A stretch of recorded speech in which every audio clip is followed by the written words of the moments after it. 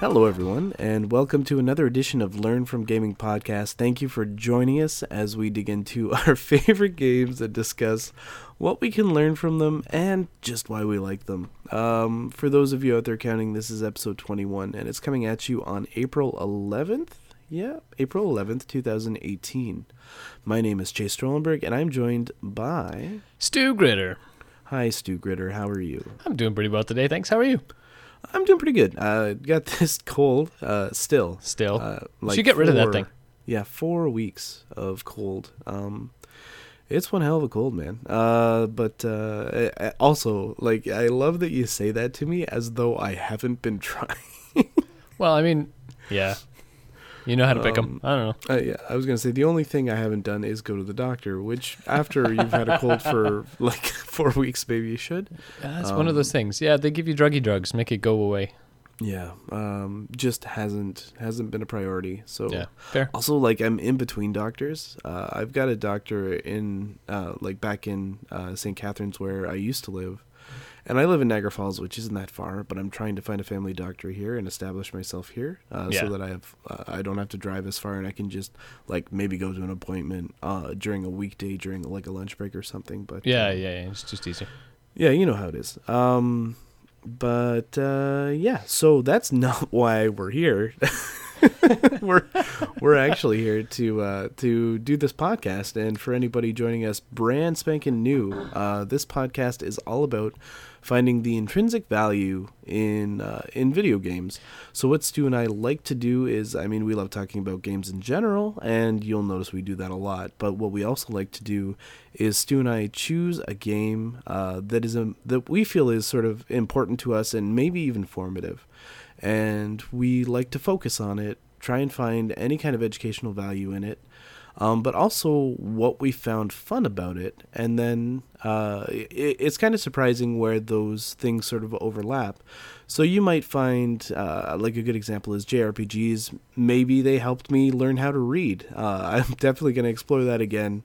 Later, there's a JRPG that I really want to focus on in one of the next episodes, so we'll talk about that. But also things like geography, learning like actual world map stuff. Like when Stu used to play Pirates, he actually learned more about the Caribbean than he probably ever wanted to. Or maybe he did want to, I don't know. But that's the sort of stuff that is surprising how you learn it, and how much of it sticks. And that's really what we're here to do. It's not just the textbook stuff, spelling and arithmetic. Like we want to get like some of the weirder, but also sort of social stuff that comes out of playing games. And yeah, that's what we're doing. So Stu, you want to hit anything off the top, or do you just want to jump into our first segment? Off the get-go, no surprises here. Nothing. Okay. Nothing. Okay, well, that's good. So you know what? I think we'll just jump into what we learned this month, because I'm gonna not say week anymore, because let's be real, it takes almost a month in between episodes. Not always. This is like 2 weeks apart, which is what we wanted to do all along. But for anybody brand new, again, this is the segment of the show where we discuss things we learned about gaming this month. Stu, you and I love tech, and we love gaming news. So remember, if you want to hear us talk about gaming news or tech updates, just email us at learnfromgamingpodcast@gmail.com, or reach out to us in our many social media forums. So we actually did get a reach out from Jeff, who wrote to ask our opinions on an article from CBC concerning video game addiction. So I'm going to make sure that there's a link to this article in our show notes. Excuse me. And then I'm going to cough into the microphone. But the article itself, it's actually called "Video Game Addiction: A Disorder?" Who says yes? Now, WHO is a World Health Organization. And this, Stu, you and I have talked about this. I feel it's sort of jumping on the bandwagon of sort of glorifying this before it's actually a real thing. So this was published April 4th, 2018. It focuses mostly on a social worker, Lisa Pont, who who works with people suffering from addiction at the Center for Addiction, actually, and Mental Health in Toronto. Now, I'm not trying to discredit Lisa in any way, shape, or form, because, again, definitely not a professional, do not work in the industry by any stretch. But I feel like, especially based on the opinions of other people who I respect and who I listen to on a regular basis and who actually engage with video games, there is no evidence here to suggest that Lisa understands video games beyond the concept of them. I don't know if she actually engages with them herself. That never gets explored. But I believe this is one of those situations where there is a lot of fluff in this article up until the point where we get near the end, where she actually says that it's also worth considering that in many cases, video game addiction may be, and then in quotation marks, a symptom of underlying issues.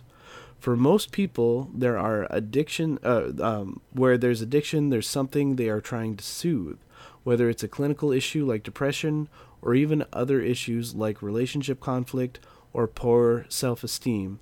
There's almost always underlying issues, and that's the end of the quotation.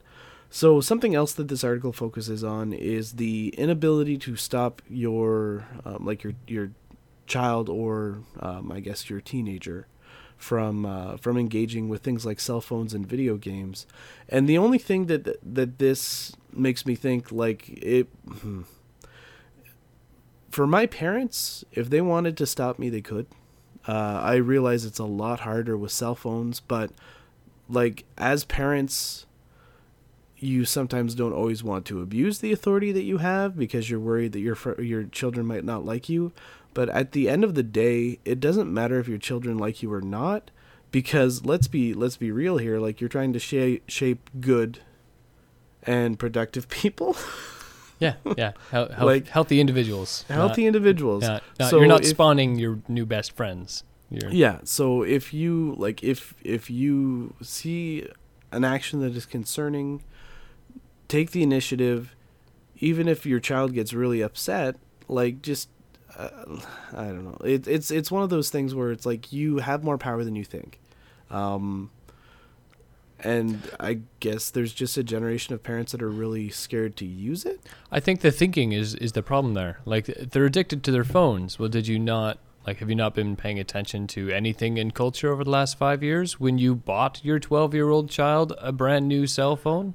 Yeah, and this is one of those, this is another one of those things, right? So video games are a relatively new industry, but I mean, it's getting up there, right? It's one of those industries that's starting to get a lot more research. Smartphones is about a 10-year-old technology, but it's a technology that moves at a rate that is unprecedented. In the same way that video games are basically escalating, but I guess I feel like video games and that sort of genre is kind of plateauing, whereas smartphones and how they perform, they continue to get better and better and better. Each iteration is faster and stronger, etc., etc. But this is one of those examples of releasing a product to the public without really understanding the ramifications, like allowing somebody to be connected to the internet and all of those applications all the time is something that when people made the internet, they never really thought about. And it's sort of like we're now living in sci-fi where, like, you're connected to everything all the time. But it's, again, one of those things where maybe you need to learn how to either moderate for yourself or teach moderation. And it's easy to say, it's hard to do, right? Like, I have a son. There's no guarantee that he's going to turn out okay. Like, I hope he does. Between my wife and I hope that he'll do something right. Yeah, we can do at least one or two things right. But as a parent, especially if you're the one funding these phones, like, you can cut off the funding. Like, say your child refuses to give you the phone and you can't physically figure out a way to do it, cut the funding, stop the phone, like, just stop it. right? And then if your child is productive enough to have the money to buy themselves their own phone, then that means that at least they can still focus enough to actually work a part-time job, which at the end of the day is all anybody should really ever be aspiring towards, I guess, because, like, you know. I'd hope people would aspire to more than just that. But yeah. I mean, I still remember being a teenager back when the internet was bright and shiny and dial-up. It was a lot easier. It was a lot easier to go to work and make the money to buy the things I wanted because I wasn't online all the time. But I mean, the world has changed. But this is one of those things where I feel like there is control that can be asserted. Also, like the end of this article does a really good job of just suggesting that there may be something else going on. So pay attention or just seek help, right? Well, yeah, it's. I guess there are a lot of other addictive substances that get started up because of some other reason, right? Yes, so but and kind then of behavior originate from elsewhere. Yeah, but there's also like an intrinsic issue with the diagnosis itself, right? Because the types of behavior that are concerning, that are causing these red flags for the video game addiction diagnosis, like this is just teenagers being teenagers, right? Like withdrawing, having less interest in school, stuff like that. Like that's not uncommon for a teenager. Yeah, that's really true too. Yeah. Like, I mean, I'm glad I graduated high school, but like I did not give a F while I was there, right? I was bored all the time, and I was always looking for something else to do. Absolutely. And if people have cell phones on them now in schools, like we had cell phones, but like it didn't connect to the internet. It was a flip phone that you could call people. We didn't even have texting yet when we were going through high school, right? Like if you have that now. Like yeah, it's entirely possible. I would not have graduated from like grade 3. Yeah. Excuse me, I am sick. Like the world has changed in ways that we can't comprehend, compared to what schooling was like when you and I went. But yeah.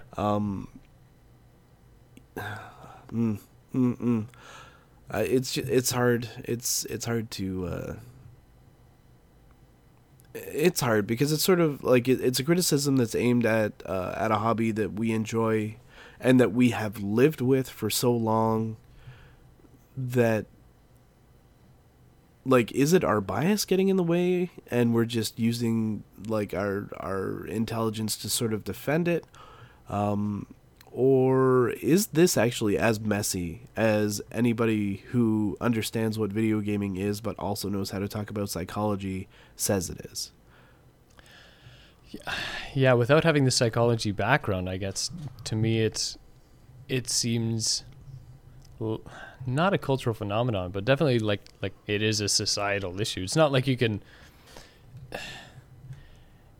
I mean, to me, if it was, people, the equivalent of snorting Tetris isn't a thing. Yeah.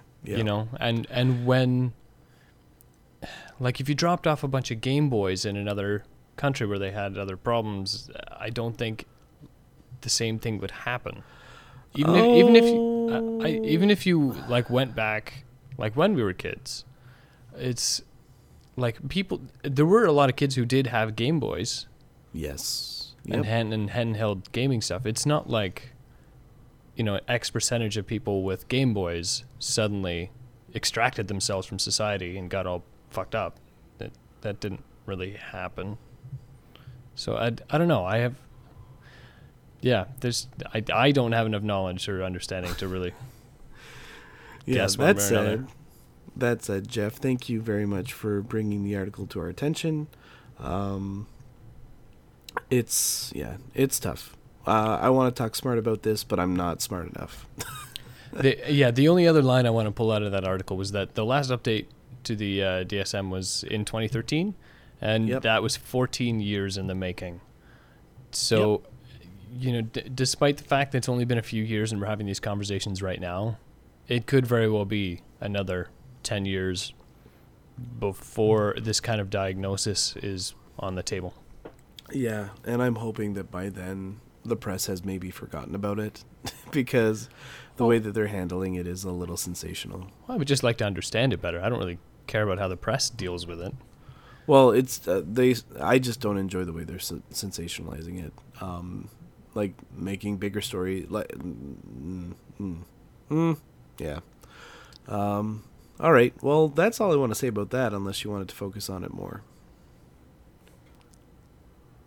Hopefully we'll know more in the near future. Maybe we can talk about it again. Ooh, probably. I expect we will.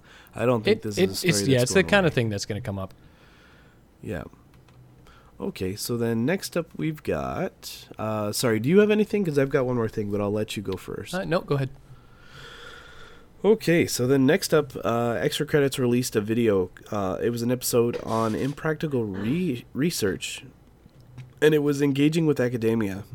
So it's basically about the struggle that video game companies and academia are having in their relationships with each other, because video game companies will be like, hey, we could really use some either hard research, so hard academic research, so from the sciences, or alternatively, we would love to see you, academia, criticizing our work in the same way that film or art or literature.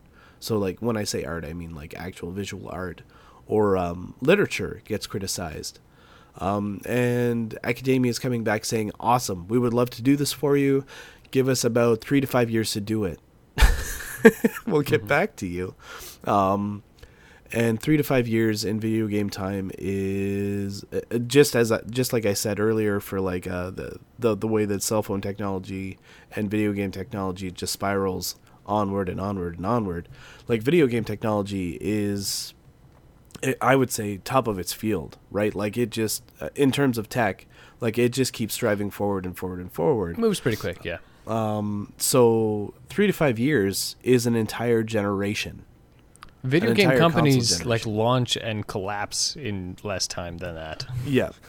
And so this Extra Credits episode sort of deals with that and deals with where, I mean, I feel like we talked about this the very first episode we ever did, how academia isn't what's going to cause the saturation point for, or like isn't what's going to cause like video game literacy. And this sort of gave me hope, because it's like, well, you just have to think about different ways of approaching it so that these intelligent opinions and theories can get introduced into the discourse.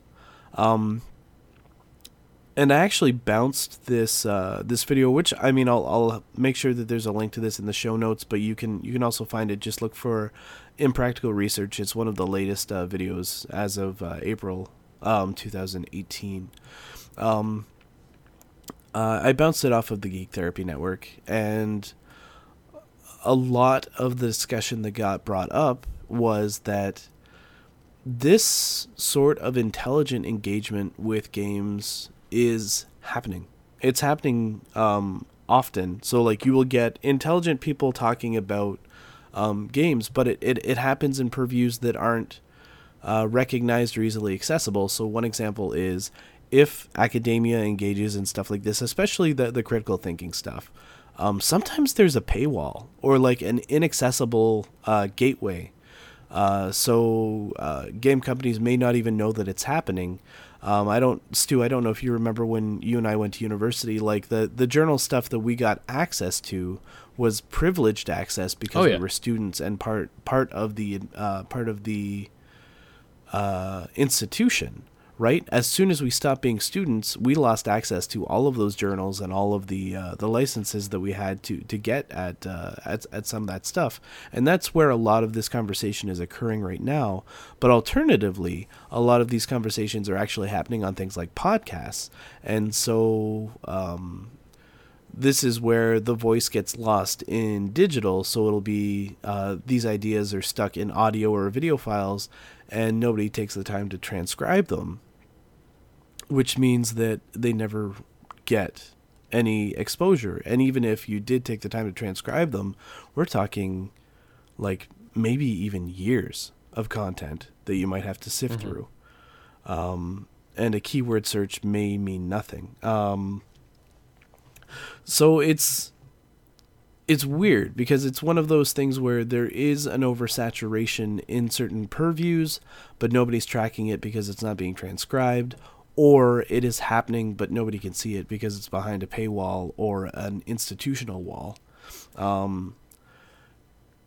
So it's just, yeah, there's like the one side is the gaming industry would love to see it happen. They feel that the actual push for academia to get involved in game production will be that next step that gets better games out there.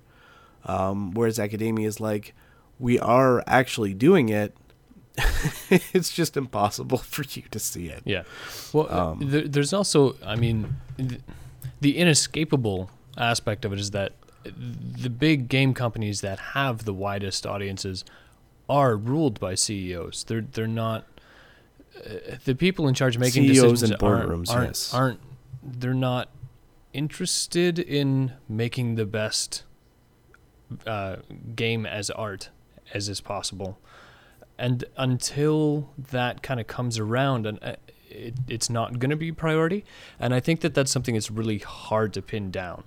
It's the kind of thing where, like in film, might be the easiest to go to when a brilliant director comes out and starts doing new things, like whatever Scorsese did, or love him or hate him, Michael Bay understands certain things and how to make action certain movies, kinds of films. Yeah, and I think the closest we have to that in terms of game designing would be like Kojima, who managed to do a ton of interesting things kind of on his own and lead a specific charge.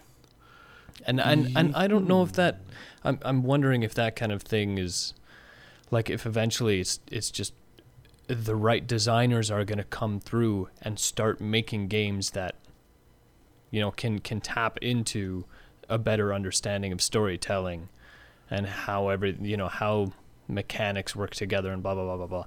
And actually, when those kinds of fully connected pieces start coming out from specific people who have better understanding, I think then it might shed some light, or it will still remain utterly ethereal. And it's not like there's going to be a how-to checklist of how to make the best game ever, just like there's not with a film or anything like that. But I would expect certain things to work. It's there's also the limiting factor, right? AAA is not striving towards academic excellence, right? They're striving towards what's going to sell.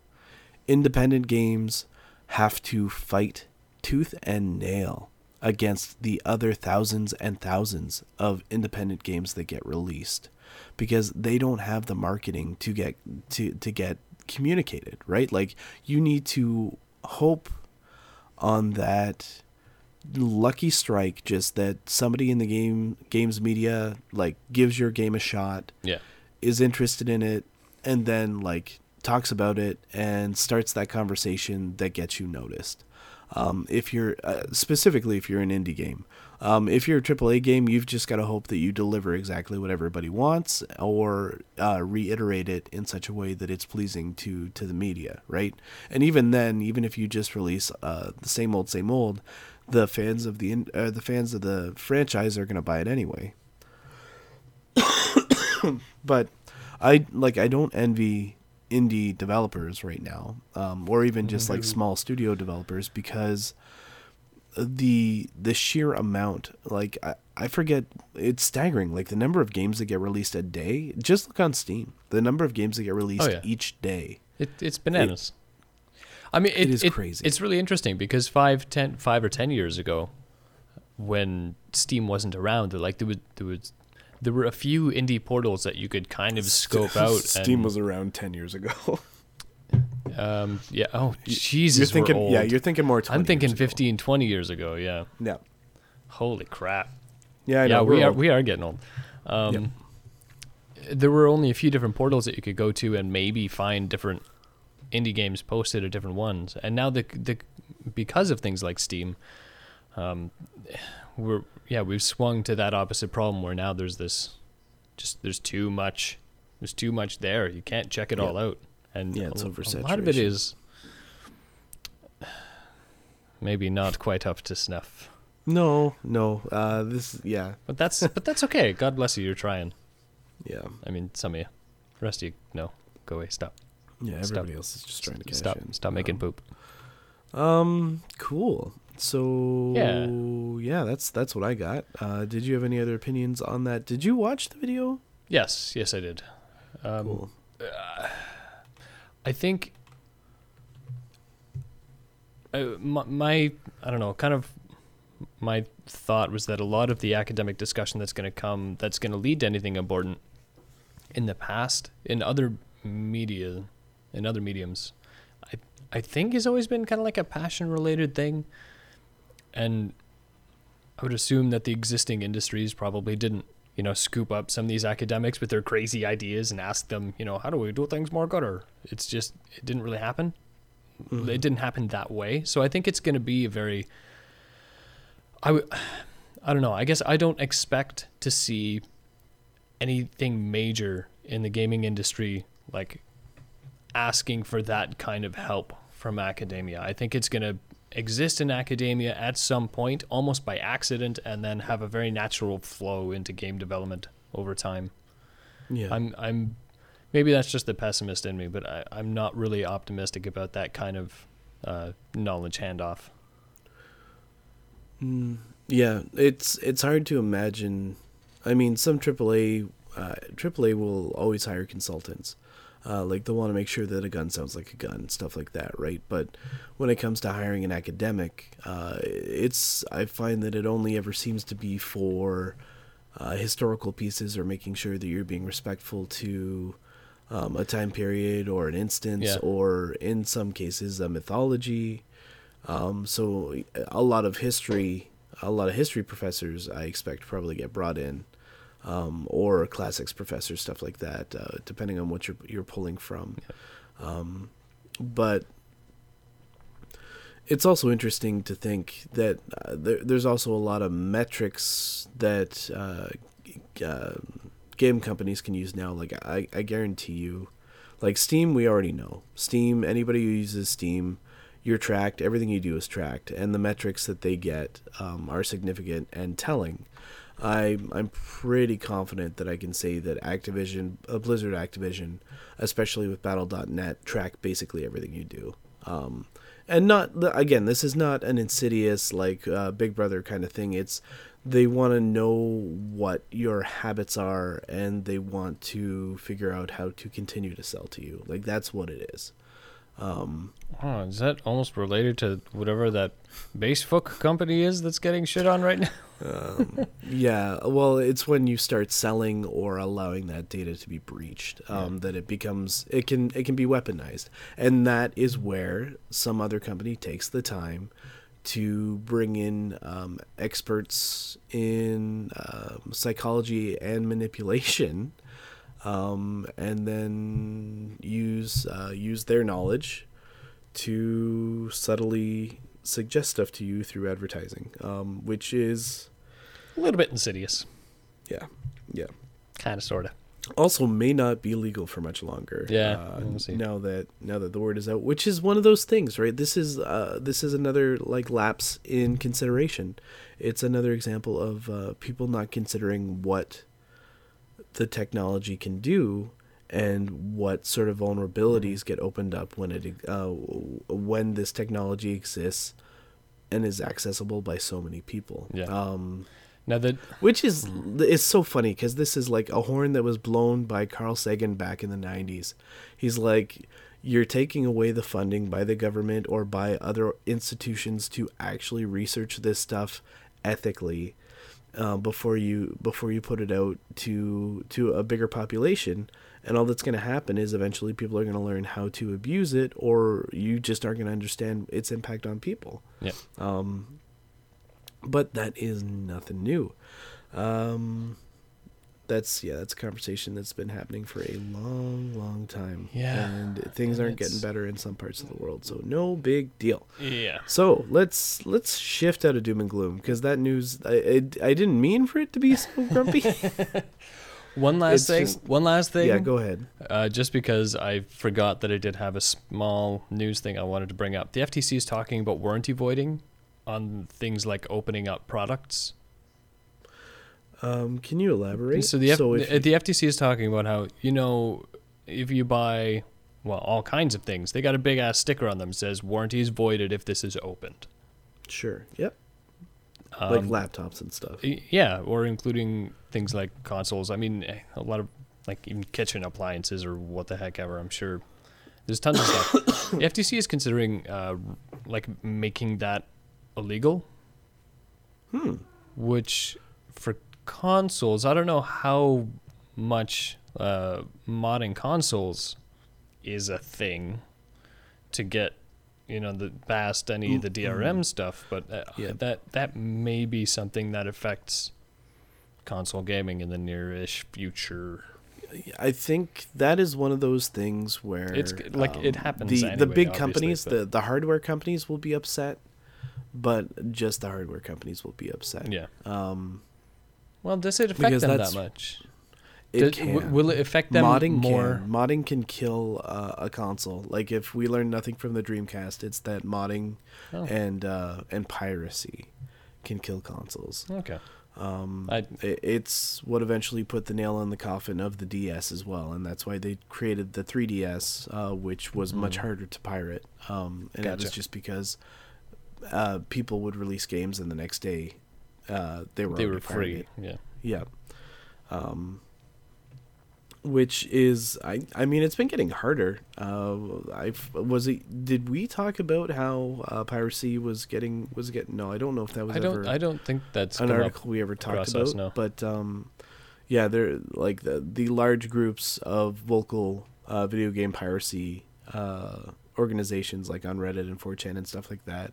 I remember one of the major ones was just like, yeah, things are getting too hard, so we're just going to dial it back a bit.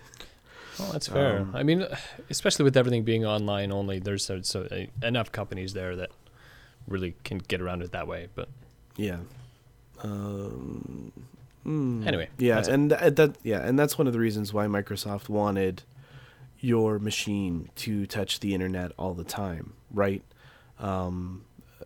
And it's why most contemporary consoles now require system updates if you want to keep playing the games that you want to play in the form that they're in presently. Yeah. It's all just security. But I hear what you're saying, but I would also like to, at some point in my life, open up systems and not have to worry about voiding the warranty.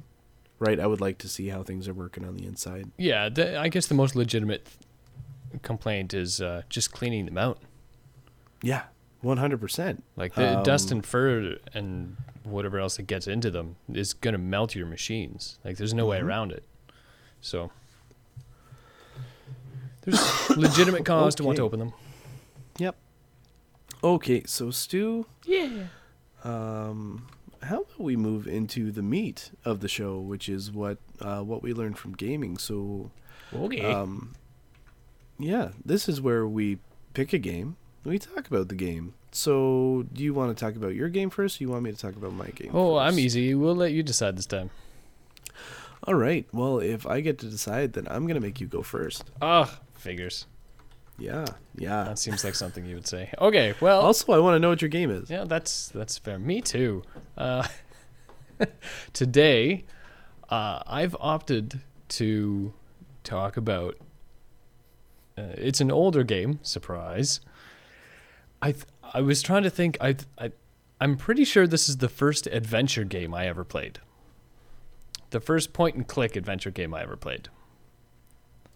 It's Maniac Mansion. Okay. Okay. Yeah. That's where the first ever exposure of the tentacles that would later be in Day of the Tentacle. That's correct. Yep. Sorry, I'll let you do your thing. All right, so this was released in 87. That's 1987. Were you born yet? Yes, I was 2 years old at the time this game was released. Oh, yeah. Boy. Yeah. So it was released on the Commodore 64. I think that was the first platform it was released on. And then it was ported to Apple II, IBM, Amiga, Atari, and the NES, actually, as well. I pulled up the Wikipedia article, and when I started reading it, there's just a crap ton of crazy Maniac Mansion trivia that just blew my mind. I had no idea about. Nice. That I could talk for 3 hours about stupid Maniac Mansion trivia. I won't. Okay. Yeah, thank you. but the only wonky tidbits are like there was a Maniac Mansion television series. What? Yeah. Like live action or cartoon? Live action. Starring Joe Flaherty. And it was created by Eugene Levy. Really? Really. They did 3 seasons. Eugene Levy. Yeah. Oh man, was he a character in it? I think he appeared at some point, but he wasn't a main character in it. That is really peculiar. Yeah. That is like super strange. That's super crazy. And yeah, people involved with it were big names. I want to give a shout out to George the Fat Man Sanger, who did the music for the NES version, which is hilarious because he did a bunch of other stuff later that on a bunch of other games that I undoubtedly will talk about in the future.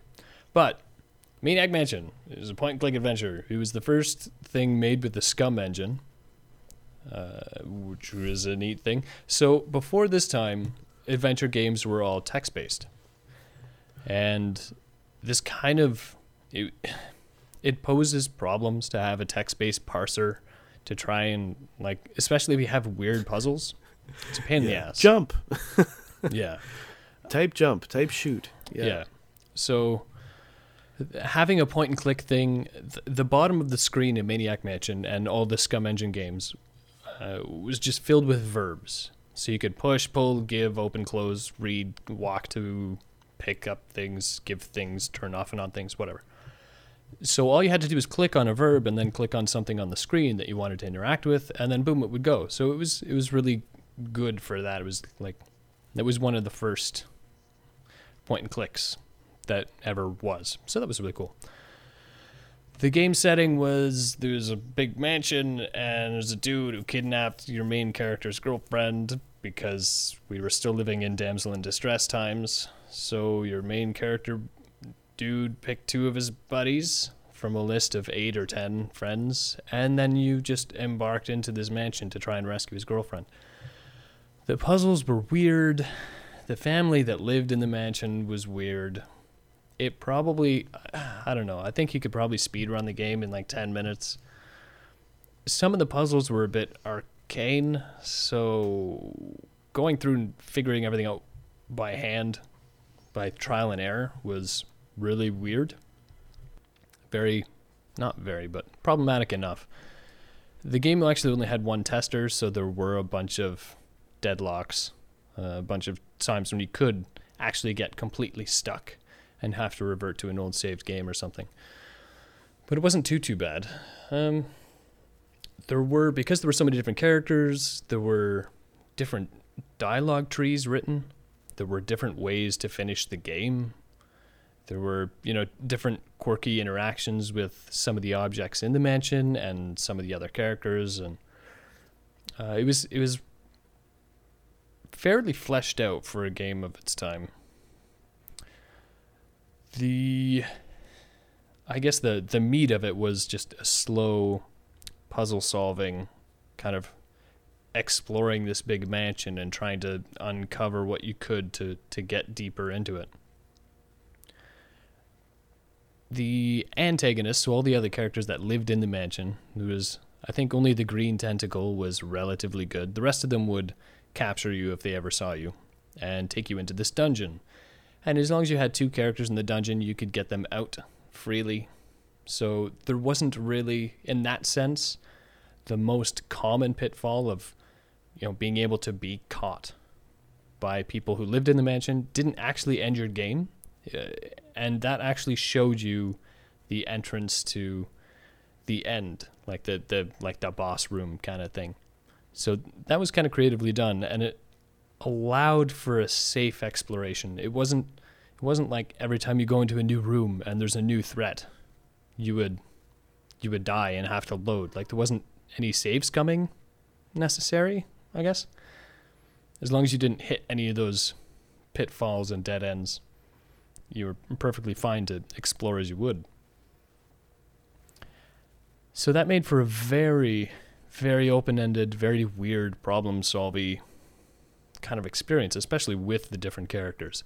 So even once you got through the game one time with a set of characters, you could go through it again, and you might not even know that, oh, this is a problem that only this character can solve. I did this last time. Well, what the hell do I do now? And you end up getting bumped back into this whole kind of re-exploration of everything in the mansion to see, okay, what is this character's, what is their bio? What are they supposed to be like? What do they do? How can I utilize that characteristic? I think that's pretty general. That's good. It's good. That's so, okay. So that's Maniac Mansion as a whole. Right. Learning from the game, there were a lot of things that were, every now and then you had like small time sensitive things. You did have to manage which characters would be able to be free, not in prison, and be out and about doing whatever. But it just allowed for some of the puzzle solving was a little bit strange. Some of it felt brute forced, but I don't think that there were that many puzzles that were really crazy. I think there were enough clues most of the time to kind of lead you into things. I guess, for example, there's a grate that you need to lift to get into the kind of underneath the veranda, underneath the porch of the mansion. And when you try and pull the grate off, it says, I'm not strong enough to move this, or it's too heavy, I can't open this. Deep in the mansion, you find something called the Hunk-O-Matic, which is really just like a weightlifting thing. And when using it, your character, whichever character uses it, says, oh, I feel so much stronger now. And you have to use that Hunk-O-Matic to be able to open the grate. It's a little bit weird, but the clues in the text that you're given, I think if you're, in that mode of trying to put puzzles together, the dots are there most of the time. So it was a lot of kind of weird creative problem solving. And I think if this was done with a text-based parser, it may have been much more difficult to try and get through this game. Not just because of the parsing, but like actually trying to piece everything together would have been a fucking nightmare. Yeah. Yeah. Well, I mean, most Sierra games with the type window were their own special hell. Yeah, absolutely. And they I guess there were some interesting facets to those games where you got to type stuff into that game and into those Sierra games that you would never type anywhere else in the world, And but sometimes you needed help to figure out exactly which verb you needed to type. Oh, and the different, every now and then there would be a strangely used noun that, like, oh, I'm sorry, that's yeah, okay, good job, synonym brain. Way to shut off right now. Like, there'd be a speaker instead of an amp, and you'd have to hit amp instead of speaker. You're like, what if you think that's a speaker, not an amp? Yeah. Yeah, King's Quest tidied up a little bit after that. I think Sierra got its own version of the Scum engine. Yeah, they started to go graphical. I think King's Quest 5 had graphics. That was with King Graham. Yeah. And Was that Air Today, Gone Tomorrow, or was that 6? Yeah, I think that was 5. 6 was with Alexander. Oh on no, the 6 Isles. was Air Today, Gone Oh, Tomorrow. okay. So yeah, 6 at least I know had graphics. Same I as played a crap ton of 6. I think Space Quest 4. They turned on the graphics and went with that icon-based interface. But yeah, this I don't know. Scum was the first I was aware of anyway. Okay. Yeah, which was interesting. It had great writing, interesting music on the versions that had music. And yeah, it was just a wild, creative, puzzle-solving, brain-stretchy. You know, you're given a ton of pieces. It's almost like a lot of jigsawing. Like, you have the list of everything you can interact with, so you're not trying to find different nouns. You know, you can click on a thing on the screen, and if it's not important, it won't talk about it. It won't be usable. So you know, I guess the puzzle space was finite because of that system. So you could, you know, think through the list of everything that your characters had and all of the stuff that was available in this room that you hadn't done anything in yet. So you knew there was something there, and just slowly piece things together and explore the crazy mansion. So yeah, puzzle game. Okay. Puzzle adventure game. Cool. Yeah. I think in terms of educational value, there's definitely a degree of patience required with any of these kind of puzzle games. It was very good at getting you to think outside the box. And not just in terms of normal puzzle solving. There was some wacky shit in there that you just had to try. I don't think any of it, like I said, I don't think any of it was super arcane, but a bit of a stretch here and there. But, yeah, and it got you reading a lot, got you thinking a lot. You kind of had to, you slowly grew to understand a little bit about the house. And then trying again with different characters was a new and interesting process. Con-wise, it's still a puzzle game. It's still a point-and-click adventure. There are going to be, no matter who's doing it, you will come across a puzzle that you think is stupid. Like at some point in there. You might want to solve something that you don't have the right character for. So you might be drawn to a specific kind of puzzle, a specific kind of solution, but just at the beginning of the game, you didn't select the right character. And then you're just SOL. And you either restart and get up to that point again, or fuck it, find a different way to beat the game.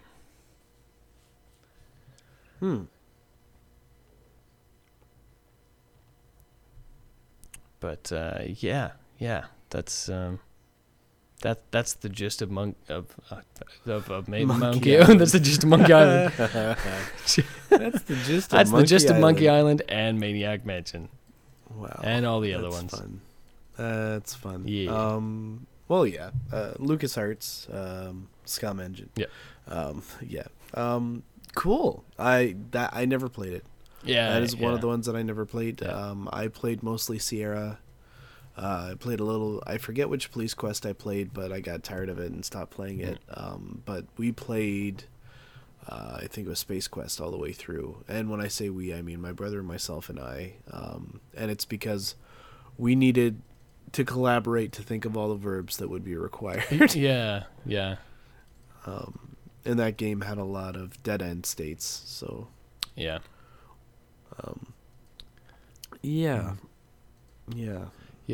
Point and click adventures. Some people like them.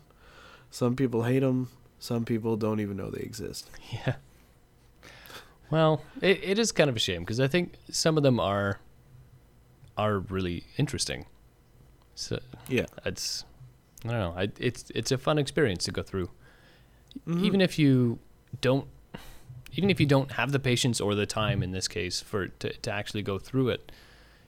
Even if you give it a small try and just sit there with a walkthrough and refer to it if you need to, just to get a feel for the reading, for the characters, for the way they did some of that dialogue. So yeah, it's an interesting experience. Mm-hmm. A little bit different than Portal. Yeah. A more Yeah. contemporary, well-known puzzle game. Yeah. Okay. So are you all spent? I think so. Okay. I think so. Well, thank you for talking about Maniac Mansion. My game is very contemporary. Yeah.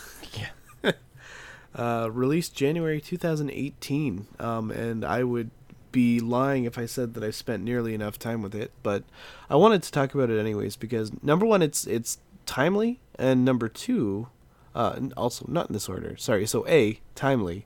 B, the learning process that is occurring while I play it is really interesting. So the game I want to talk about today, and the game I'm going to talk about today, is Monster Hunter World. So it's designed by Capcom, published by Capcom, released January 2018. So it's a 3D instance-based monster hunting game. So when you are in the instances, and when I say instance, I mean you initiate a mission or a hunt, and then you do that from your central base or your hub. And then once you start that mission, the instance starts, and that means that it's sort of like an isolated world where it becomes populated, and you engage with that instance for however long you're in there or for the set time period. And you spend a lot of time visiting the same map, so going into the same instances, but things will change, like monsters will move or migrate or shift around, or there'll be new monsters in different places. It does sort of liven the whole experience up. Also, the AI algorithms, like the stuff that these monsters do naturally, can often have them end up in places completely different from where they would be in the exact same hunt at the exact same time. Like it's really interesting how the world reacts to itself as well as you while you're in it. And I feel like there's a lot I'm going to be able to talk about, but I want to talk about the core mechanics first. So how you play this game is you have to refine your skills with whatever weapon it is that you choose, and there are 14 different weapons. Whatever weapon you choose to use, and generally you're going to end up using your manual dexterity and learned abilities. And when I say learned abilities, I mean the stuff that you're actually learning, not the stuff that your character is leveling up and getting. So the stuff that you're learning as you play the game to fight escalatingly more dangerous monsters, which you then use after you've killed them as materials to build gear and weapons. So that is the crux of what this game is. A lot of people have already talked about this game in a lot of different venues. The pros and cons, I mean, I will definitely go over them.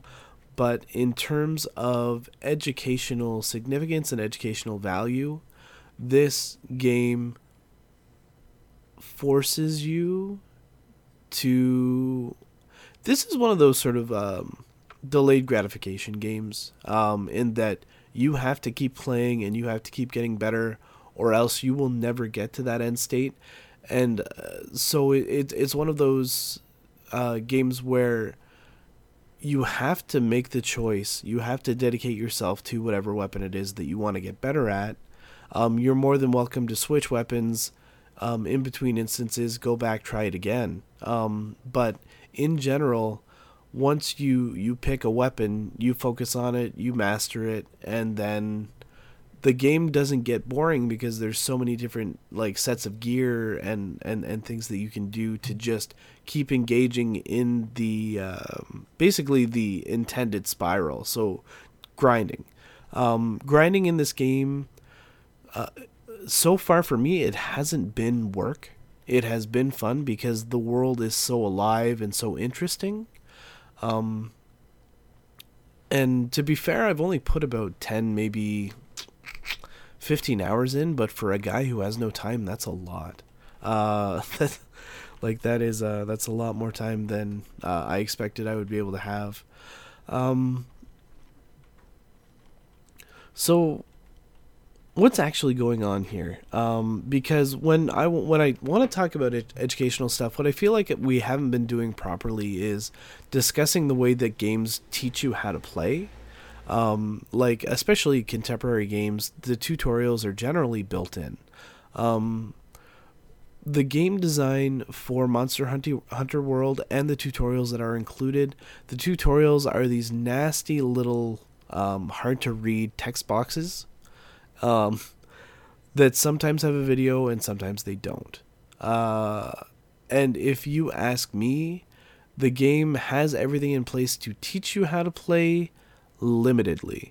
The best way to learn how to play this game and the best way to learn is to absolutely take advantage of the online assets that exist.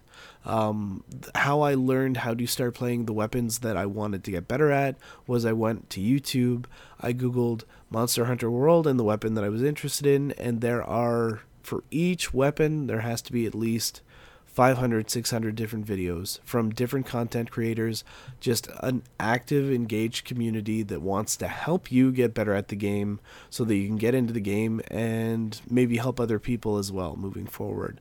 And that is a very interesting thing. Like, that's one of the advantages of actually talking about a game that has been released recently and watching how the community spirals out and grows and encourages and nourishes itself.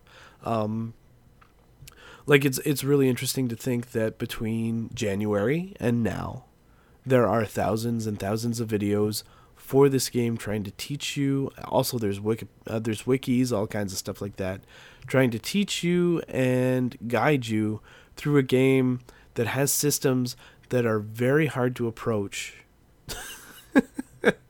and enemies that are if you are encountering them for the first, second, even third time, can be very difficult to understand if you aren't good at reading their movements.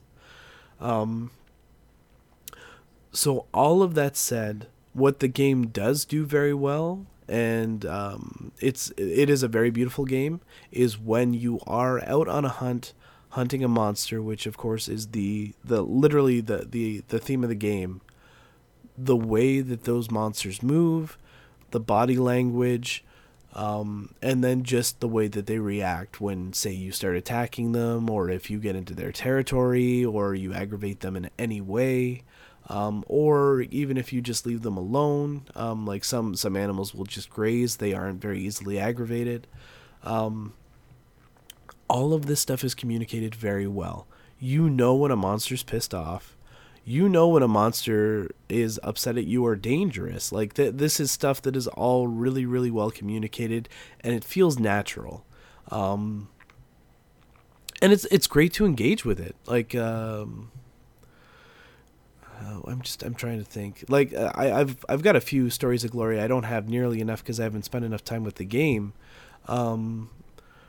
But I encountered an Anjanath, which is the T-Rex. So, like, the big, what you think is like the big bad. Like, you learn that there are bigger monsters than the biggest monster you encounter at first. But like the T-Rex, my brother,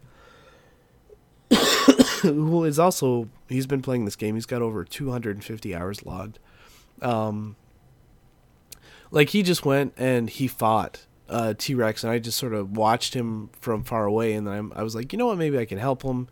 I think I like threw some rocks or something at it, and it got upset and it stomped me, and I died in one hit.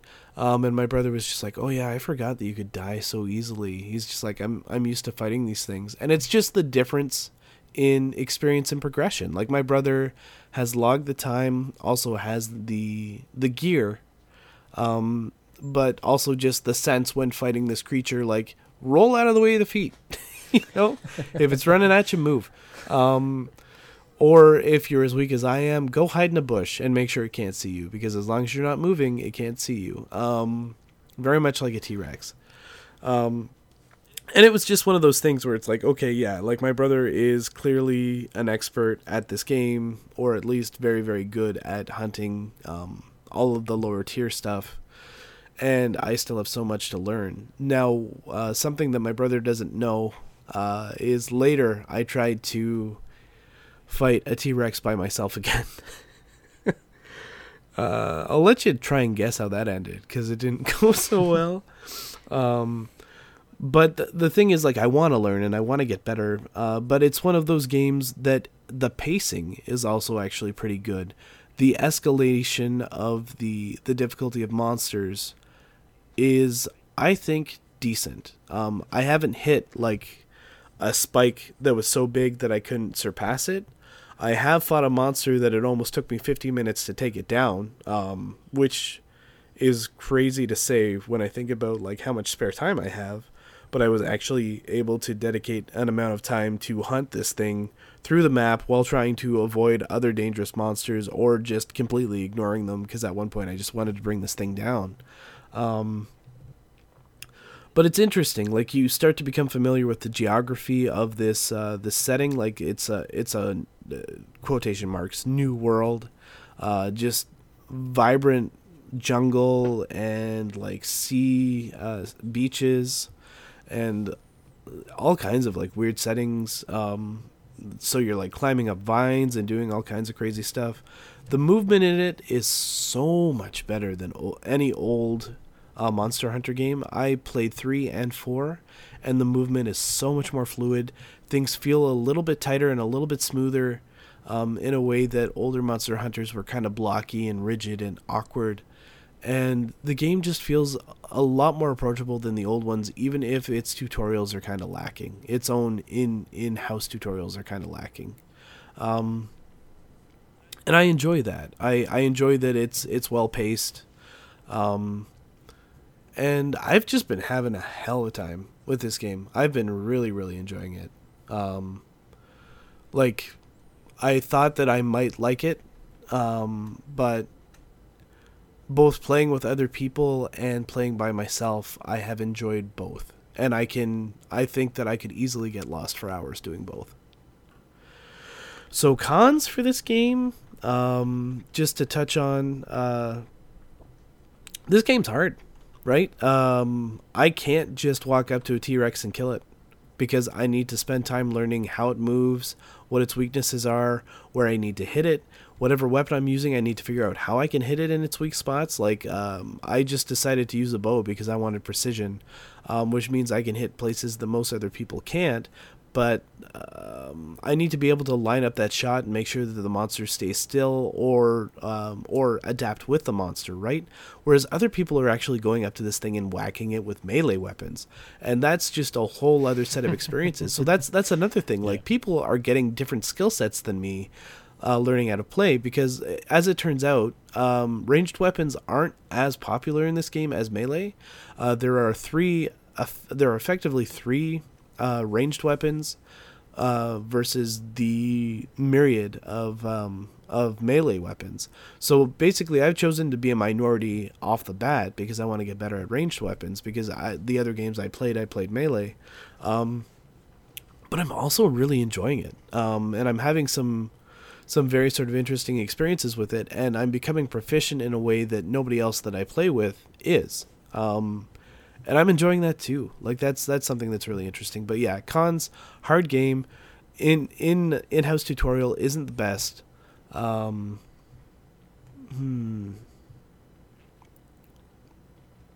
wonder what else I could say. If the community didn't exist, this would be a very unapproachable game. But because the community exists, because it's a hot topic, there is so much online content. So like the mitigation of what would be a con, because the game is so popular, like I do appreciate that. Yeah, I'm just trying to think of what else. I mean, the writing isn't awesome. Like, it's Yeah. it's a Capcom Monster Hunter game, and sometimes Capcom has good writing, but this is not one of those games. It's just kind of hokey. It's like, oh, this is a new world. Oh, we're following these big monsters because they're big monsters. We don't know why they're here. Delicious. We're going to research them by killing. It's just, it's... Yeah. Yeah. A very, very, very flimsy story, but otherwise, like the gameplay makes up for it in a really, really big way. Um, and I think that maybe kind of what all I have to say. Like, I can summarize, but if you have any questions you want to ask me before I do, go right ahead. So two things stand out. The first being, how different are the single player and multiplayer experiences?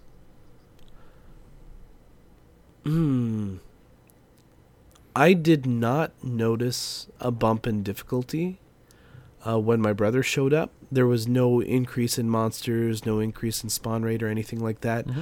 I think that it is just a question of collaboration. So there's the real possibility that adding somebody to the game could make it easier. But alternatively, if you add someone who doesn't know what they're doing, they may be an effective distraction for a monster for a limited amount of time, but ultimately they might also be dead weight. I think you can only, like, the term is being carted, because when you die, basically your little cat friend puts you on a cart and runs you back to camp. I'm not sure if the instance ends once one of your party members has been carded a certain number of times, or if everybody can keep playing, because I haven't been that shitty yet. But yeah, I kind of wonder if you get penalized in that if you can't all stay alive long enough to finish the hunt, that you just don't finish it. But I'm thinking that it's an ease thing. Like, it makes things easier, because I'm pretty sure there are probably endgame monsters Or you that need you could to, okay. that you could solo theoretically, but you have to be real good. Okay. And so, like, the strength in numbers thing is real in this game, and it can help you move through the game a little faster. Okay. But that said, there's a lot of reasons to keep going back to the exact same monsters to fight them. So, well, that half touches on my other question. Within any given weapon that you're choosing to get better with, how repetitious is the game loop? Because that is such a big part of how these games teach us things. Is that right? repetition? So I used the bow. The bow is one of the most limited weapons you can get. In that it has you aim, and then you can charge your shot up to 1, 2. I think it's either 1, 2, and depending on the quality of your bow, you can even go to a third level of charge. And then you can choose to either just continue straight shooting, or there are like trick shots you can do. Basically like a shotgun blast scatter, where you shoot a bunch of arrows, or you shoot straight up and then the arrows come down in a cascade, so that you're actually hitting it from a different angle. So if the creature has weak spots on its back or something, you can hit them. So like you can arc. And that is the most limited weapon. Most other weapons have combos. So it's just like you need to push certain buttons in a certain pattern, and you can initiate these combos. And there are many for each weapon. More importantly, there are elemental and status characteristics that can be added to your weapon. You can upgrade your weapons. So the trick is honestly learning how to best utilize the weapon that you have, and then deciding what upgrade path you want to go down. So that decides basically what stuff you're going to hunt.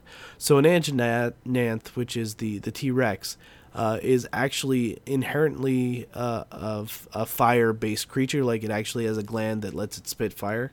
When you build stuff out of its body parts, you create fire elemental gear and fire elemental weapons. So that is something you might want to consider when you're going on a hunt, maybe against an aquatic creature, where that kit won't matter. So you've actually got to take the time to research, learn, and there are ways to do this. Like, you can actually like track their footprints. You can pick up their dung. When you kill them, of course, it counts as research towards them. but the more that you engage with a creature, the more you understand it, the better you are at tracking it on a map. But if you've never encountered a creature before, not only does it not show up on the map, but if it runs away from you, it's a lot harder to track, and you have no idea what it is going into the fight. So it might have elemental characteristics that are completely opposed to you, and that's why there's the push to keep fighting and getting different gear. Now, additionally, each set of gear has different characteristics and different buffs that you can put on it. Me, as a person playing with the bow is limited in its actual combos that I can do, but it makes up for it in what I can put on my arrows. So based on what bow I'm using, I can coat my arrows in a paralytic, so I can paralyze stuff if I shoot it, or an explosive, so I can basically, I have explosive tipped arrows, or poison, so I can do damage over time. And I can switch these coatings on the fly as long as I have enough time to basically perform the action. So if none of this sounds fun, then maybe Monster Hunter isn't for you. But if I mean, a lot of this is Twitch play as well. There is stuff that's going on here in in Monster Hunter that's reminding me why Capcom is so good at fighters, or at least started out as fighters, because started out with fighters because what they do, their visual cues are so good.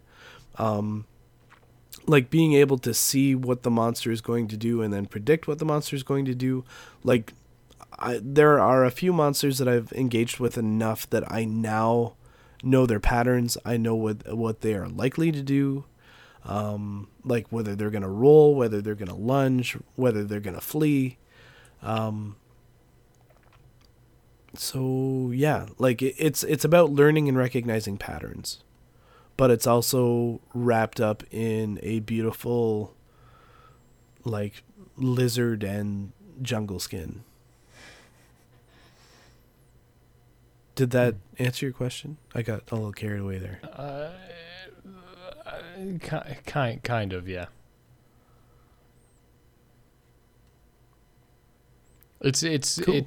So it does boil down to hunt, kill, hunt, kill, hunt, kill. That's what the game is, 100%. With a weak story. But the thing is, the mechanics, the actual it's about play, the mechanics. Yeah. The play is so fun and engaging that the weak story doesn't matter. Yeah. And then in a lot of ways, it's sort of if you enjoy stuff like Diablo, the grind for better gear, right? This game is for you. As long as you can also play Twitch games instead of just Diablo has Twitch moments, but I would say that this game, it's a little more important.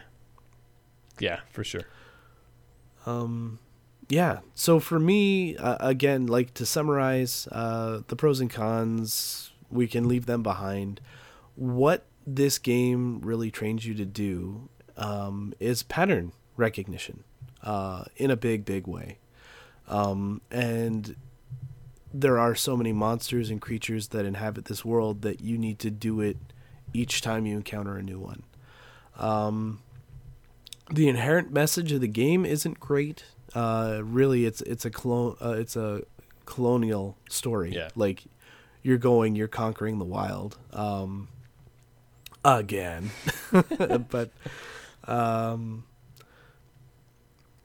But yeah, the pattern recognition is huge. The community aspect of it is really interesting. So many people just working together to put together the information that I've already used to help myself is really cool. Also, my brother is just so excited that I'm playing that he goes out of his way to play with me when he can. Nice. And that's nice. Cool too, yeah.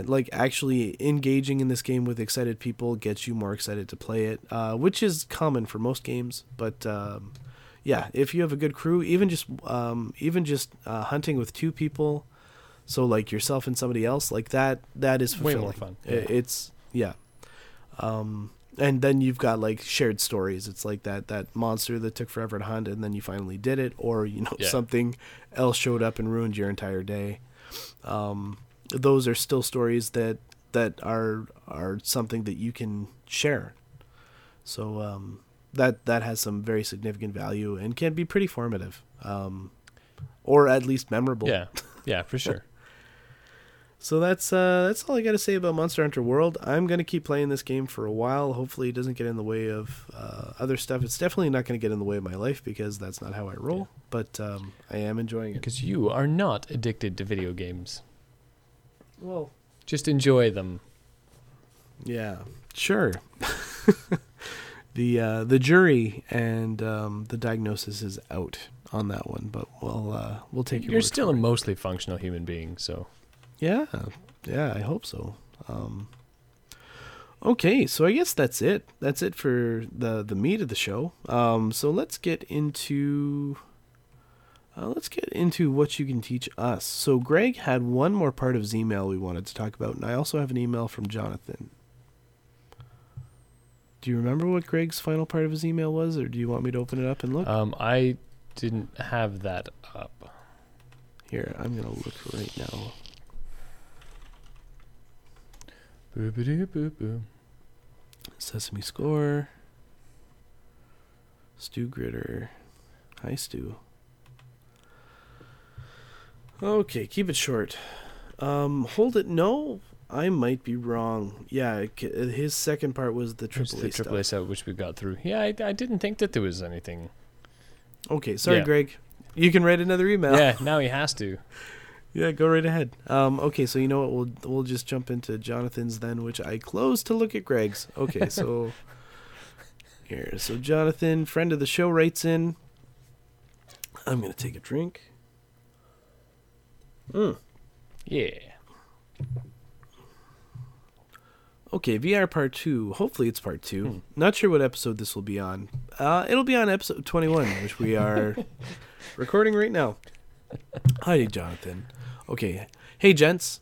For starters, I wanted to talk about Stardew Valley. Chase, you mentioned that you are almost finished. How many hours did you end up putting it in? Just off the top of my head, I think about 65, 70. That's how long it takes you to get to the soft end of the game. I totally gamed the system and built as many blueberries as I could. For those who don't know, spoilers, blueberries are the most valuable to sell. Berries in general are the most, the ones that release more than one berry in a season are definitely the most valuable to sell. They also populate more than one crop per plant, which I just explained, and continue to grow after production. That's pretty freaking cool. That's what I do too. Stu mentioned an interesting thing about how the Walmart Corporation, Jaja, versus farmers' capitalism to just make a profit.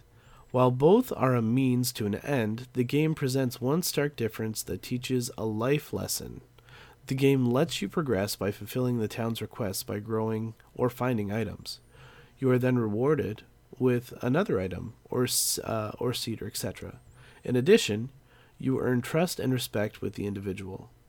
This system helps teach that by helping others, you can help yourself, and that in the end, you should try to win together. Okay. Chase, I noticed you didn't talk about the fishing minigame. Did you like it? I really enjoyed the dungeon crawling aspect, at least until the desert.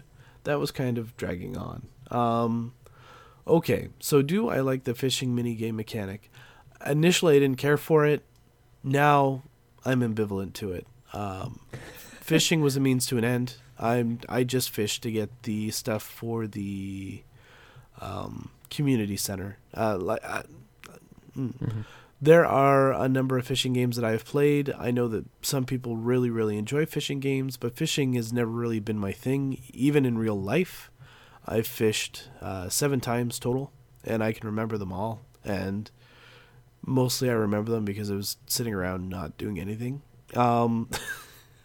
waiting for something to happen, and I don't like that occurring in a video game too often. I didn't think the fishing was too hard, and I like how as you level, you get better at fishing. Like, the more you fish, the better you fish. That's nice. Or the easier it is to fish. So, moving on. Thanks. Thanks, Stu, for helping me think about pronunciation. We play consoles and spend the time to console each other. Console. Oh, wow. I like Yeah. I like what he did there. Interesting how English works. Console each other. Consoles. I remember that one. I remember that. Okay, so right, VR. As you may or may not remember, I'm in a graduate program for modeling and simulation. When Stu mentioned how simulations were used to help train pilots, but couldn't think of many other fields, I lit up. Finally, a chance to educate a little. One venue is much like Chase talked about, which is architecture.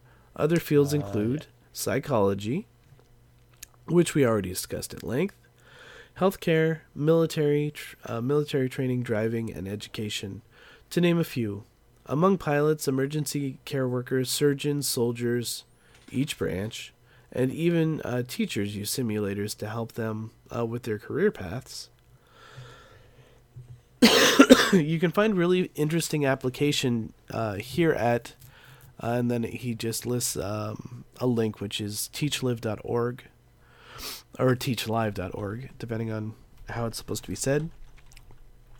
The simulation department at UCF worked with the education department and created a simulation where teachers could interact with unruly and somewhat challenging students in a virtual world. This is especially helpful for teachers who would like to help handicapped children. By interacting with a model, teachers can learn to react certain ways without potentially harming the real live child. Even cooler is that the students in the classroom could be played by live actors linked miles away in the simulation department. I want that job. Wow. Yeah. You want to be the unruly child? Yeah. Yeah. I'm surprised. This way, the students would truly act real instead of like an algorithm. Mm-hmm. I also suggest you guys check out www.iitsec.org.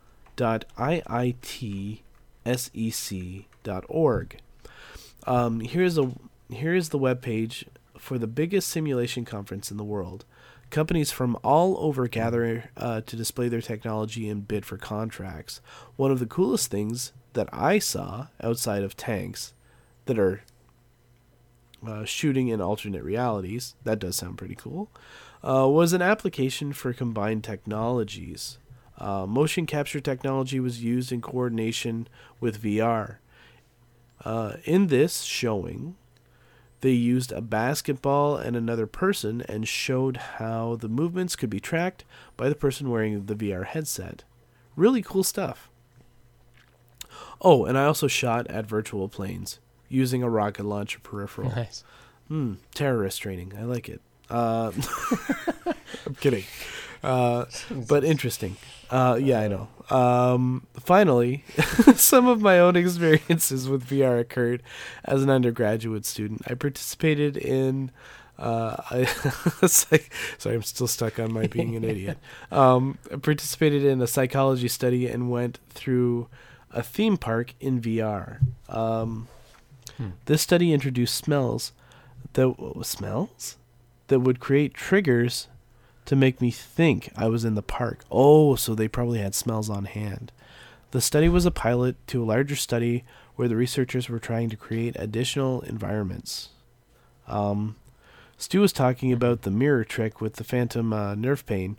Well, if this pans out, they are trying to create the ability to transport hospital patients without moving them.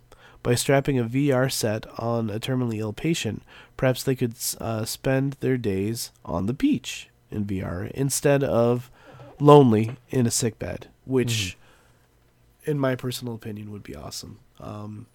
Even simulated, if the immersion is good enough and you can just take a sick person out of that,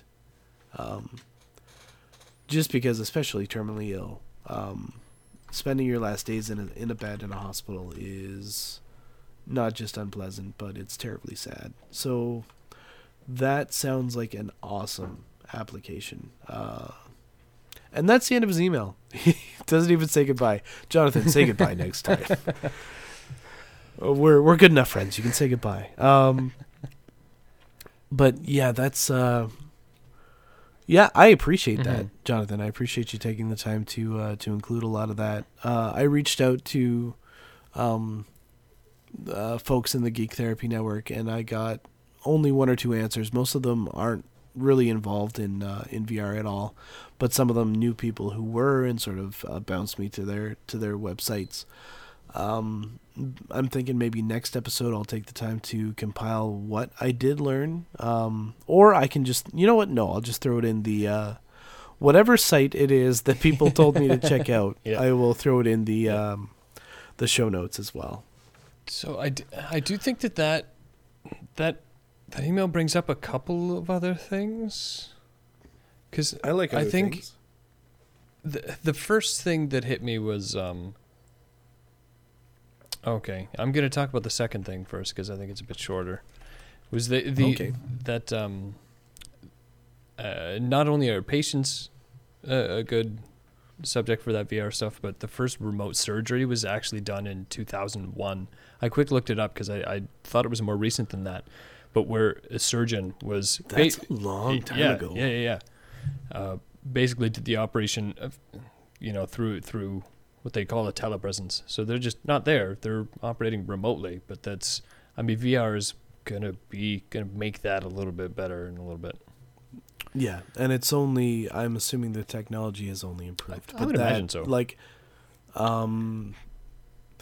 Not to draw heavily on a surgeon whose time is already precious, but the thought of just knowing that if there isn't a surgeon in a region, like in an area, that as long as you have the devices in place, you can still get the expertise. Yeah, that's just it. Right? Now you're not flying, your specialist for 6 hours to save somebody's life, and then 6 hours back. That's 12 hours of a surgeon, and whatever expert's time. That's like, let them save people, kind of thing.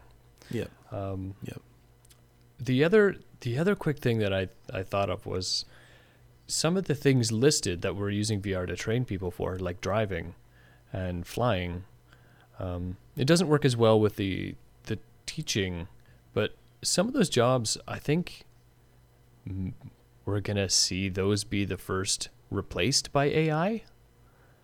And I'm really now extra curious about the relationship between VR and AI, and that's something that a thought that email prompted that I'm going to have to investigate. And I think could be super interesting. Like training people to drive anything or fly anything. That, like, we're seeing the automated applications already. Yes. In our lifetime, I expect we will see a transition from manual flight to automatic. Right. Or manual flight and driving to automatic flight and driving, which could be really easily fucked up if the power goes out. But I'm sure there will be fail safes, and manual will always be still an option. Be there. But even, unless you're going to replace a real life teacher with a robot that has, a taser for the kid who puts gum under their desk or something, then that's... I think that's going to remain just a training application and not so much a... Yeah.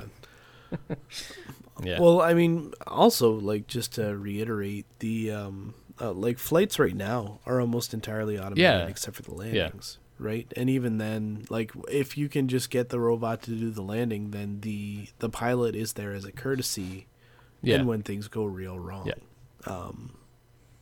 And to their credit, there are many stories of when things go wrong. Pilots usually do a bang-up job. So good job, all y'all. Yes. They get the training for a reason. Yeah. Excuse me. Okay. I don't really have a lot of thoughts other than the stuff I said, like the patient stuff, the terminally ill patient stuff. That's huge. I forget who I was talking to, but we were joking about how when we get older, either we're all going to be playing video games or we're all just going to be in VR headsets, right? Like nursing homes will be a very different thing. Basically arcades. Yeah. Entirely possible. And I wonder because like the I've spent a lot of time in children's hospitals, and I know what video games and immersion into environments like that can do. Like video games are a pleasant escape away from the reality of living in a hospital or an extended stay. Whereas like VR headsets and immersion could be the closest thing to a true escape. And I don't know if that's healthy, but let's be honest, when we switch back to the terminally ill patient, the way that these individuals often get treated anyway, or it's really just like, is it healthy or not? At the end of the day, if they want to be immersed in these experiences rather than, living with the pain and loneliness, I fail to see the issue. So, Ready Player One. Oasis, here we come. Yeah. Yeah. Jonathan, I really do. I appreciate this email. That was some good stuff. So, okay, so Stu, let's move into our next section, which is what we've been playing. Yeah. What have you been playing, Stu? You know what? I played a couple games of Smite. Shocked. Yeah. I am shocked. I actually I did I played a couple quick rounds of Risk of Rain for shits and giggles. I actually also pulled up Oxygen Not Included for a half hour and started a new place that probably will never be opened up ever again. Science Dwarf Fortress. Yeah, but actually the most significant thing, I listened to a Let's Play of The Last of Us. Okay. And yeah, it's unfortunate that it was a PlayStation exclusive, because I think I would have given that a shot. That's too bad. I think I can get the remastered.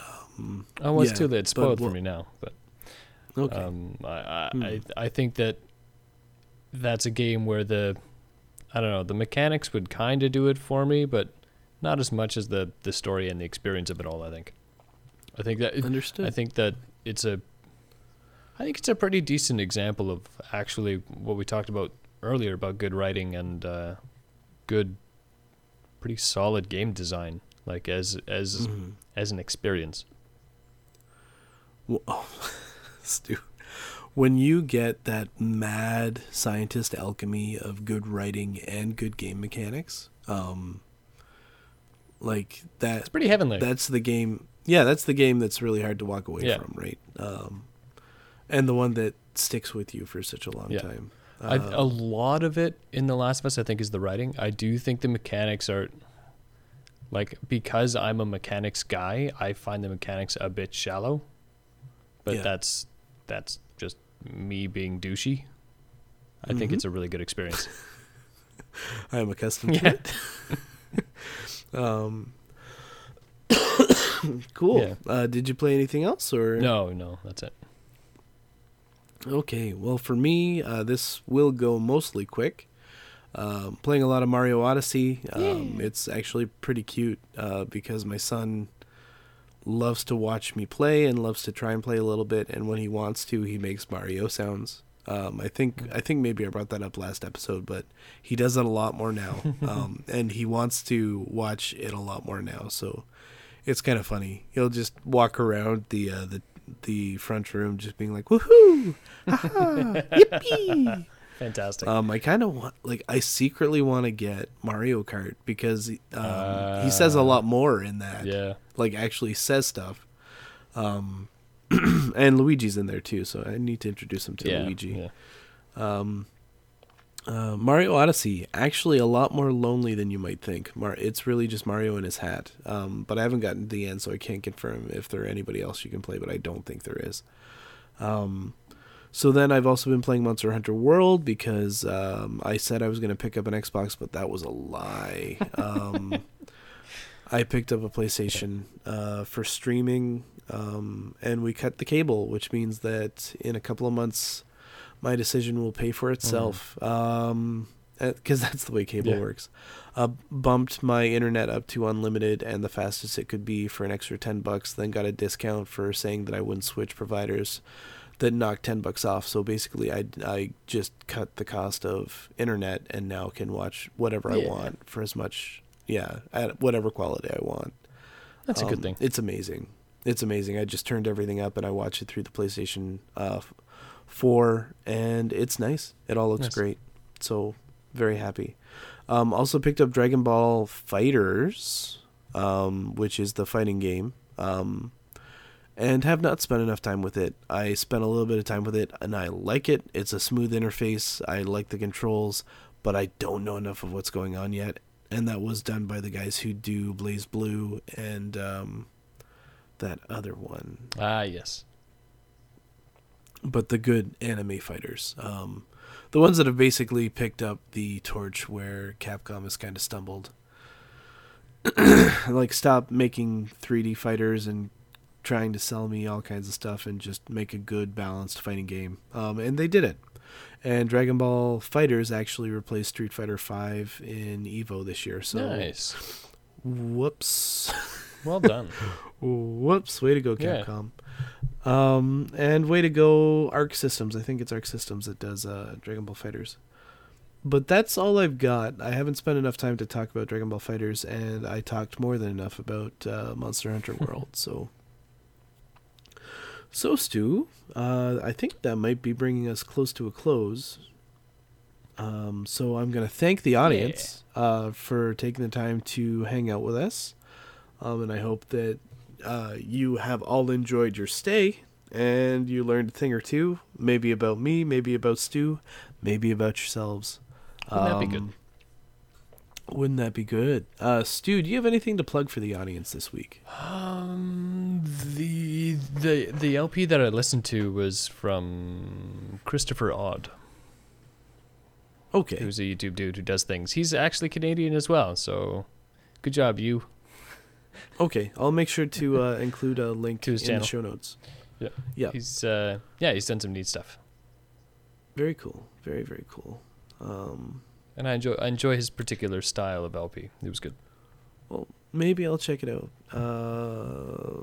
Anything else? I think that's it. Okay. So then for me, for this week, I'm going to say a big thank you to Jonathan for the email. Yeah. Again, thank you so much. That was really good. I'm going to thank Joe Gottlieb, who does our art. So thank you again, Joe, for the art. And Stu, I know about the one placeholder picture that I keep forgetting to take out on the website. I'm going to deal with that. So thank you, Stu, for not even having to say anything. I know. I'm also going to thank Dimitri, who did our music. Yeah. I like to bring that up again. I really enjoy our intro/outro. And Dimitri, you did a great job. If you want to know more about Dimitri and his work, he's on Fiverr. I've got links to his stuff that is on the website. It is the first piece of audio and blog that I ever put up. So just scroll all the way through the list, and it talks about our intro and how to check out Dimitri's work, because, man, this guy, he'll move mountains for you if you ask him to and throw a little money at him. So next up, we've got, I want to do a shout out for extra credits. If you've never seen a video, just pop over to their YouTube. They've got some great stuff. They've got at least one or two things that you might be interested in. If you are interested in at all game design, they're also starting to do some really sort of weird tangents. Stu, they just started an extra mythology series. I don't know if you saw that. And they started with the Acer Vanir War. Fantastic.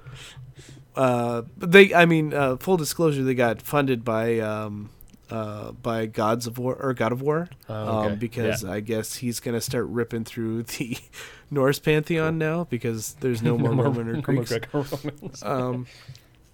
Yeah. But yeah, so that was fun, and that's a series they're gonna start, and Cool. I'm looking forward to that because they did an okay job in about 5 to 6 minutes explaining the Aesir Vanir War for Norse mythology, which is not easy to do, but they did it.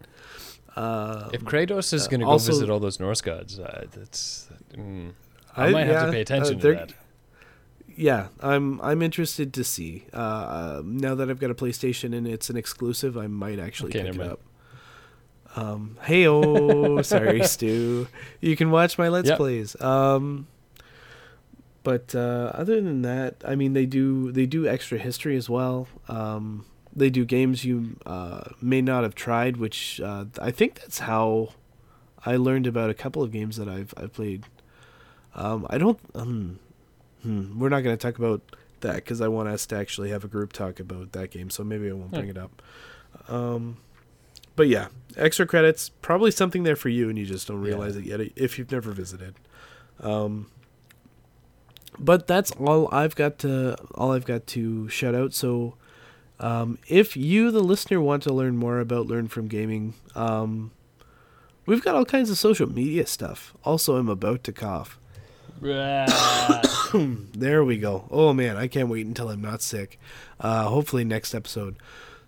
We've got a Facebook, we've got Twitter, we've got our website at www.learnfromgaming.com. If you just want to shout profanities at us, we've got an email, which is learnfromgamingpodcast@gmail.com. So feel free to just shoot whatever you want in there, as long as it's not a virus, please. And we're also on iTunes. We're on Google Sound, which means we're all over the internet now.